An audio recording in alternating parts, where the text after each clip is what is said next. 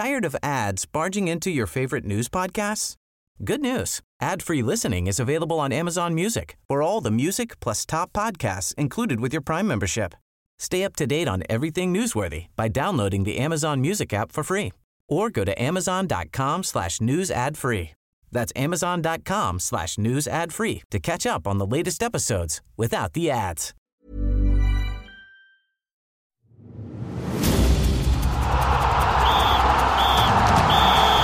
And we're into extra time. Kia ora and welcome to Extra Time. I'm Stephen Hewson. In this week's programme, the All Blacks play their first home test of the year against traditional rivals, the Springboks. It's in Wellington tomorrow night, and it's a sellout. After sneaking home against the Pumas in Buenos Aires last weekend, this test shapes as a rugby championship decider. Last year, after 8 straight losses to the All Blacks on New Zealand soil, the Springboks enjoyed a surprise win over the All Blacks in Wellington. The question is, can they do it again? And if so, what does it mean ahead of the World Cup? Well, I'm joined now by RNZ rugby reporter Joe Porter and RNZ columnist Hamish Bidwell. Gentlemen, the match is a sellout. Joe, you surprised there's actually so much interest in this game? No, not really. Given what happened last year, the shock loss to the Springboks in Wellington where no one really saw it coming. Not even the Springbok fans gave their team much chance of winning. And I guess since then they've come on in leaps and bounds in terms of their own self-confidence. And so now I think fans think it's going to be a real test this weekend. And as much as the coaches try and downplay the significance, and we all know no one really cares about this game in the scheme of the World Cup, I think for South Africa in particular, a win would really, really boost their confidence even more so and give them a real shot of belief heading into that World Cup pool match and something that would really spur them on. So for the All Blacks, I think it's almost more of a case of not needing the win so much as not letting South Africa get their tails up. But yeah, a lot of interest in this game, a sellout. Plenty of people. I suppose it's not going to be a nice night here in Wellington, so we know we can't beat the capital on a good day, and hopefully another tense match like last year, because that drama really, I guess, you sort of can't replicate that sort of stuff. Is there a sense almost, and it might sound a little bit odd, that it's good for the Springboks if they win, because like you say, that confidence, but it might also be a good thing for the All Blacks if they lose and give them a timely kick, or just to kick them into action ahead of the World Cup, or am I simplifying things too much? Well, I don't know. I guess Steve Hansen always says, you don't need to lose necessarily to know what that pain is like, and you don't need to sort of, I guess, remind yourself what it's like to stay at the top of your game and know you don't want to do it or be involved in a loss. However, you never know. Perhaps there is a bit of complacency, but I can't see it. These guys are fighting for World Cup spots. There's a little bit of uncertainty around the squad. There's probably a fair bit of uncertainty around how the All Blacks are actually going to attack this World Cup. So I think really they probably want to win just to make sure that they're, maintaining a bit of confidence, make sure that South Africa don't get their tails up like I mentioned before. And I think, they want to see guys like Richie Mo'unga and Beauden Barrett stand up, the forward pack front up this week and put in a much more accurate performance than last week, I would think. They wouldn't want anything close to the rabble that was in Argentina. Hamish, you'll be hanging out for this one, won't you? Yeah, look, it's a trial match. There's nothing riding on it. I'm surprised so many people want to go, but I guess it's a scarcity situation. There aren't any games really in New Zealand before the World Cup, so people are bowling along. Good luck to them. The main thing is Shannon Frizzell's got a trial. The Beauden Barrett, Richie Mo'unga thing is going to be put under the spotlight, and those are the two things that are of interest in this match. Otherwise, it's got nothing going for it, pretty much. Is the old Richie Mo'unga at first 5? Is this a serious sort of World Cup move by Steve Hansen, or is this simply him giving Mo'unga a run? They want him to close games like Cruden did in the 2017 British Lions series. So Cruden was an abject failure. He was too little, he was slow, the Lions crushed him. Barrett was shifted to fullback, and at a time when he needed to be the guy with the ball in his hands. And so the All Blacks' hopes of closing games out didn't materialise.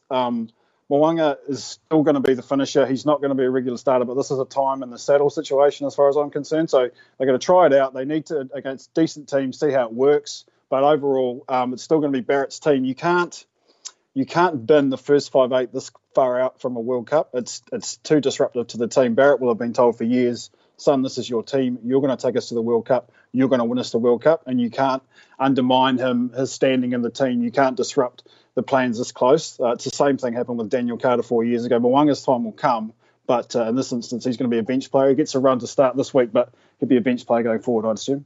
Joe, the Springboks have obviously taken this pretty seriously, haven't they, sending that advance party? Yeah, well, that's right. They must want to win desperately and must, I guess, really see this game as the key to their rugby championship and their sort of preparation towards the World Cup. I don't know, another win in Wellington would do a lot of things for their confidence and for their fans. And I guess it replicates a tough situation, but they're also experimenting. They've got some players playing out of position and they're trying a few new things. So while there is mutual respect between the sides, like Hamish mentioned, it is a trial match and they are trying out combinations and still moving things around. The Springboks are yet to settle on a first choice lineup. They've also got guys like Sia Khaleesi, who hopefully will be back for the World Cup, their sort of talismanic captain, but he may not be, so they've got to try and figure out what they're going to do in the loose forwards if that happens. So again, look, there are going to be a few changes in this game, and it probably isn't like last year where they were, hell for leather trying to get the win and nothing else mattered. I think it's probably more about trying combinations. So they've sent the advance party. It should be a good game. Hopefully it's close, but again, benches could be emptied. There's a trial for Fafita and Shannon Frizzell. Sonny Bill Williams, how's he going to go? Is he just going to make his way through the game as limply as he possibly can without getting hurt and try his best to get to the World Cup? I'm not too sure. But there are a few things that are interesting. What really intrigues me about this game and the fact that it's not happening is actually Ardie Savia. What I want to know is, are they going to put Ardie Savia at 8 and Kieran Reid at 6 going forward, and the rest of the games perhaps Bledisloe Cup? Because I'm not sure if they must be a little bit concerned about blindside flanker. Hamish, thoughts around that? I've got an anecdote there. Years ago, when I went down to work in Christchurch, I went along to Canterbury training and I was introduced to Kieran Reid, who at that stage was a blindside flanker. And I had studiously avoided watching rugby for years and I had no idea who he was. And they said to me, he's going to be a great 6. We see him as being the next great man. And I, in my ignorance, turned to the coach, Rob Penny, and said, who's the actual great man right now? And he said, Reuben Thorne. And I don't know if Kieran Reid's going to be good enough to live up to Reuben Thorne's legacy, but he could get a run at 6. It's a problem spot. Scott Barrett's the best option they've got that isn't playing due to injury. Fafita, I don't think he's quite there. Frizzell's definitely not there. So Reid might be worth an option. Again, it's a bit like the Barrett situation. Face is really important and reputation is really important. And shifting Reid is almost a concession that he's not the player he was, and it's a bit of a loss of dignity. And I'd be really interested to see whether Hansen will toy with that because Reid's standing was questioned in the media last year, and they got very, very shirty about it. So I think the Reid to 6 thing has merit, but there's a lot more sort of emotionally and almost intellectually to do with it rather than just footy. It could be a slap in the face if you're taking a side of the World Cup and you're not playing in what was your first choice position. Absolutely. You've studiously avoided SBW, Hamish. Oh, look. They're going to take him, aren't they? I mean, they really want to, don't they? He's going to have to suffer a pretty catastrophic injury between now and then to not be taken. Now, he's not going to be able to string more than a couple of games together at the actual tournament. He's there for ceremonial purposes.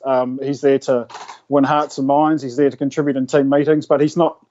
They can't seriously imagine that he's going to be a useful playing option. His body won't allow it. He's hardly played a game in years. I mean, ever since the aborted Sevens idea in 2016, he's hardly strung a game together. So I like him. He's so charismatic. You stand by him and you just think you're so unworthy to be in the great man's presence. What a physical specimen. But, while he looks great in a tracksuit and he's good for the marketing department with that nice new jersey they've got for the World Cup, he just can't actually play. So he'll go unless he gets badly dinged up. But I'm sort of almost past talking about him. Big game for you. Big game for you, though, too, Hamish. You're out in the middle this Saturday night, too. Yes, quite right. I had a rehearsal at Westpac Stadium last night. If you might not be aware, but there's a hashtag taking New Zealand by storm, which is hashtag Back Black. And I am holding one of the Ks in this Back Black. There's a few hundred of us holding up below this Back Black logo on the field. We had a rehearsal last night. I've got part of a K. I'm hoping for calm and dry weather because it's a bit slippery and a bit heavy. But, I'll be out there during the anthems and that kind of thing. We're scurrying off quickly before the haka starts, I think. But, I'll be in a black poncho with Do you get to run down the tunnel? Smiling and waving. Do you get to run down the tunnel? No. We come in from the tunnel next to theirs by the Cricket Wellington nets, and then we scurry off through the groundsman's tunnel at the other end of the ground. So we don't get to come through the players' tunnel. That's reserved for them. But we do a lap of the ground, so I can stop for selfies and autographs if anyone wants them. This is just so you, Hamish. They must have rated Fort Knox to get you to do this. God. There's no more patriotic New Zealander, no more sort of man of the people. optimistic, warm-hearted. That's me to a T. So, look, I'll be out there doing my bit for New Zealand and swelling. My heart will swell with pride.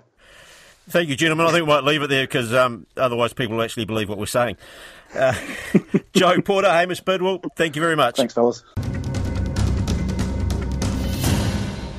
Now also back home at the Silver Ferns, they're $25,000 better off each too after sponsors of the team clubbed together to come up with a bonus payment following New Zealand's win over Australia in Liverpool on Monday.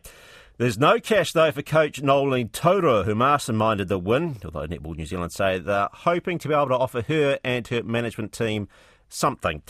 We're joined now by netball reporter Ravinda Hunia, who was obviously over in the UK covering the World Cup. Ravinda, Nolene Taurua is off contract. She's back at the Sunshine Coast Lightning as she chases a three-peat in that Australian domestic competition. Is there any doubt she's going to re-sign with the Silver Ferns? I don't think so. And of course, after the final, everyone knew that was her last day of contract. So that was the burning question. And she seemed pretty relaxed about it, and saying that she wouldn't leave Netball New Zealand in the lurch and things like that. But ultimately, this has been the goal for Nolene, She has been an assistant coach for the Silver Ferns, now head coach. So I don't think after all her hard work to get into the organisation she'd be so willing to leave it like this, especially with a World Cup title under her belt. And of course, the prospect of getting some redemption for the Commonwealth Games is surely going to be on her mind. Yeah, I mean, when she got the job, didn't she? She described it as her dream job. So to leave after 11 months would seem a bit odd. That said, I suppose if you want to leave at the top, there's it's not a bad effort straight up. Yeah, that's right. She's got a pretty good record if she left now. A record most coaches would dream of leaving with. But yeah, it has been her dream, and despite all the questions and of confusion of why she wasn't given the job before and why it took Netball New Zealand so long to come in, I think since she has been in there, she's had so much, you could probably call it sway actually, in the way she's run the team and the management and the way in which they approach this World Cup. So I think in her favour, it's an organisation that are 100% on her side and probably be pretty much willing to do whatever they could to keep her. And I think Nolene's the type of person that doesn't get into the political conversations with the likes of the media, but she would have already had this planned for a very long time. She would probably know her direction of her career, and I can't see her going anywhere soon. She's even spoken about in the future becoming the CEO of Netball New Zealand. So I when she talks like that, I don't see her leaving. Interesting too, I suppose, comments that we had out of the Australian camp. Lisa Alexander was saying, this was before the final, how happy that Silver Fern side looked within themselves. So things are obviously ticking along, not only well on court, but off it. Yeah, that's right. And I mean, and that's only the 12 players we saw performing at the World Cup. We saw those changes with them. And we all know that Nolene's touched a lot of the players during her 11 months. So the prospect of what else she could bring in terms of developing New Zealand netball, not outside of that 12, is really exciting, and I think a challenge that she would love to be a part of. And as you say, everyone, Lisa Alexander and everyone in general, were talking about just how happy and content the side seemed, and the transformation from the Commonwealth Games to this World Cup, even considering that there were international series in between, in that rebuilding phase. The comparisons were just second to none. Everyone looked happy, everyone looked content, and everyone was there for the same purpose and same reason. So yeah, that was the resounding feedback from everybody at that World Cup about New Zealand. Assuming she sticks around too, it presents her with quite another sort of coaching challenge, doesn't it? Because if we work on the theory that Maria Folau is going to retire, that Laura Langman may not be around, and obviously Casey Kopua has said that she's pulled the pin, that's your spine gone, isn't it? So she's really going to have to sort of have another development phase, rebuilding phase, if she continues. Yeah, that's right. And I think that's why her having a hand with so many players during this 11 months has helped with that transition, because that was inevitable. That was always going to happen. And when we look at the World Cup makeup, Maria was never with, Bailey Mes for too long. She spent a lot of time in that shooting circle with Amelia and Ekenasio, who was standout, in my opinion, at that World Cup. Probably one of the top players of the tournament, in my opinion. But she's the young, future of that shooting circle. Casey Kopoa was teamed up with Jane Watson. Jane Watson isn't going anywhere anytime soon. And then, of course, Laura Langman was in there, and she was rotating duties with Shannon Saunders and Gina Crampton. So while that spine may be leaving, it's, being left in a good place with these three players who are have been a part of this development phase and can help, I think, with the next transition. Now, in the wake of that World Cup, when there's been a lot of talk about the prize money or lack of, how do you think the players reacted to that when pretty much every other World Cup of note has got prize money? Yeah, it's a funny thing, eh? There wasn't really much talk about it initially, of course, but then, people started to ask questions as to why these players weren't getting paid, especially the winners. And I thought it was a question for the International Netball Federation themselves, what happens with the organising of all of that. I know it's these athletes are semi-professional. They're not regarded as professional athletes, but yeah, there should have been some sort of, reward for, besides the gold medal and the trophy. I think the players walked away from that competition, our Silver Ferns anyway, knowing that, they're now world champions, but I'm not sure if maybe that was enough. When you look at the bigger scale of things, when you're on a world stage, there should be a little bit more incentive than that. They've come all this way from the other side of the world. They've put the competition on the map. So, there really should have been some reparations. But in terms of how the players would feel about it, I think they would be thinking that they should be rewarded for their efforts, and at the same time be so thankful to the sponsors that have stood up and recognised the hard work that they put in. Now, there's obviously been a lot of talk about Silver Ferns, but, I mean, the Australians, how do you think they're going to react to this? They've finished second to Silver Ferns here. They finished second to England at the Commonwealth Games. They've missed out two big tournaments there. What's going to be the reaction there? First of all, I think they are the makers of their own fate here. They created a competition in Australia, the Super Netball competition, and created these players, this world-class tournament, and they've all taken this that competition and competed at the World Cup and done really well with it. It happened at the Commonwealth Games. We saw England beat Australia in the grand final for the gold, and while Lisa Alexander says that they lost it, England didn't win it. It was a win nonetheless, and I think them creating that competition really did just swing the door wide open on the international competition itself, on world netball.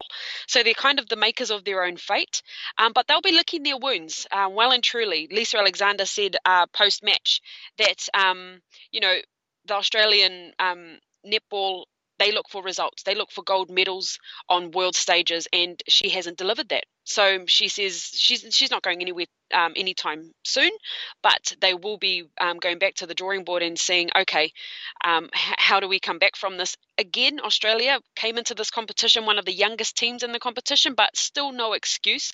The depth in their team and the depth of resources that they have got them well and truly into that grand final. They just couldn't cross the line in the end, in my opinion. And I really felt that win came down to the coaching, although the players played spectacularly.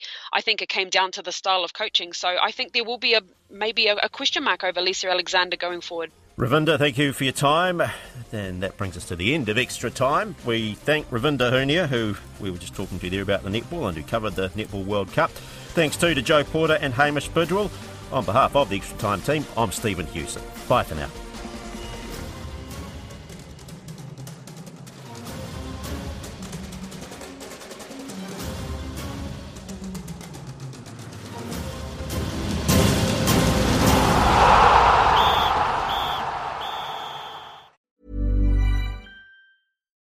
Botox Cosmetic, out of botulinum toxin A, FDA approved for over 20 years. So, talk to your specialist to see if Botox Cosmetic is right for you.